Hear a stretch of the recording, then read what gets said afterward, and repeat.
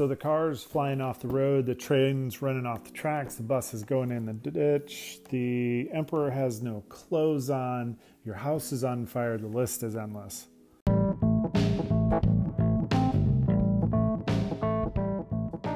Welcome, friends. I'm so glad you're here. You know, for a moment, I want you to think about what we're taught in school, what our friends talk about, what our parents have always preached to us. Well, most of our parents, right? They talk about having this balance in life. Not too much work, not too much home, not too much play, not too much study, not too much, but just right, the Goldilocks approach. Well, let me tell you, I'm here to talk about something just a little bit differently, and I'm really glad you came and joined us. My name's Brian Rice. I'm the host for the Second Dad Boss Show, the place for the integrated professional. Join me for a daily podcast as we tackle challenges, we celebrate the triumphs, and we grab life to live by our terms. Enjoy the drive and look forward to having you with us.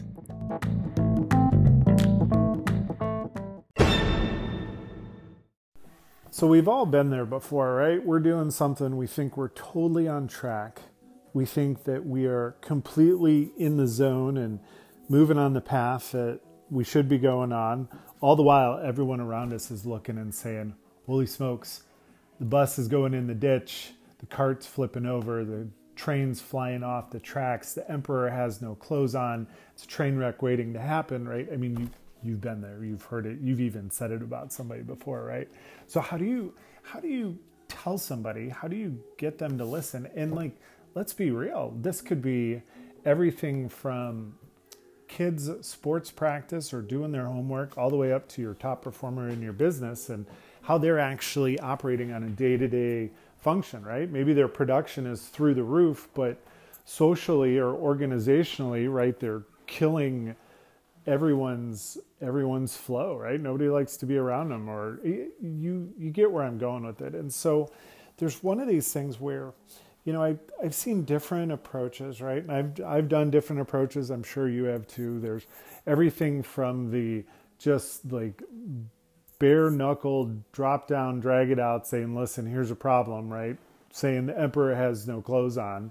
And sometimes there's another way to say it, right? Because depending on who you're talking to and what their state is, what their frame of mind is, what their reference is, what their past experiences are, you could be going full frontal, and that could be the absolute worst thing. It could have the absolute most negative and just unproductive outcomes associated with it. And so it really comes down to, how do you identify what the situation is, and how do you get the result, right? Getting somebody to either change behavior or temporarily adjust course or avoid the train wreck altogether, right? Maybe sometimes it's just a matter of avoiding the train wreck, and then, you know, that's your most immediate step. And, you know, that's in leadership philosophy and looking at some of the psychology that goes with it. Sometimes focusing on that immediate about to hit a brick wall issue and focusing on that'll take care of the other things that could happen down the road, even though we all know that, you know, those risks are still there and they need to be mitigated. And so very rapidly we need to be able to assess a situation and adjust. And so how do we do that? Part of it is not attacking things personally, not taking them personally, right? It has nothing to do with you. Even if it's about your own physical safety or anything else, like, it's not about you. Even though the result is about you, like, if somebody else is doing something, it's typically not about you, it's about something going on with them. So being able to associatively disassociate with the situation. I know that sounds sort of nuts, right? It's sort of like, wait, are you saying going left and right at the same time? Let's go left, right. Oh, well, let's just go straight right in the middle. It's not quite where we're going with it, but it's what we're talking about is being able to rapidly assess what's going on right in front of us, even though much of our emotion and meaning and thoughts and experiences have conditioned us to think a certain way. When we see a red hexagon to octagon shaped sign on a street, we immediately think stop sign, right? Even if it's could say go, and you would still be conditioned to stop because of the shape of the sign, because of the placement, because of the color, right? And it would just be weird if it said go. But to that end, it's not to say that's not the case somewhere. And so how do we both react and cognitively adjust to what we're seeing in front of us, what we're hearing around us, how we feel about it, what we're smelling, if there's something to taste, what taste comes with it, right? All the senses that we have that are telling us to move in a certain direction, and maybe there's something else that's going on that we need to be able to adjust and move on the fly. And so thinking about the emperor that has no clothes on, or the train wreck that's about to happen in front of us with a friend or a family member or a colleague, whatever it is.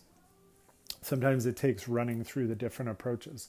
Sometimes the last resort, right, if you have time to do it, is the very direct, like, don't do this because.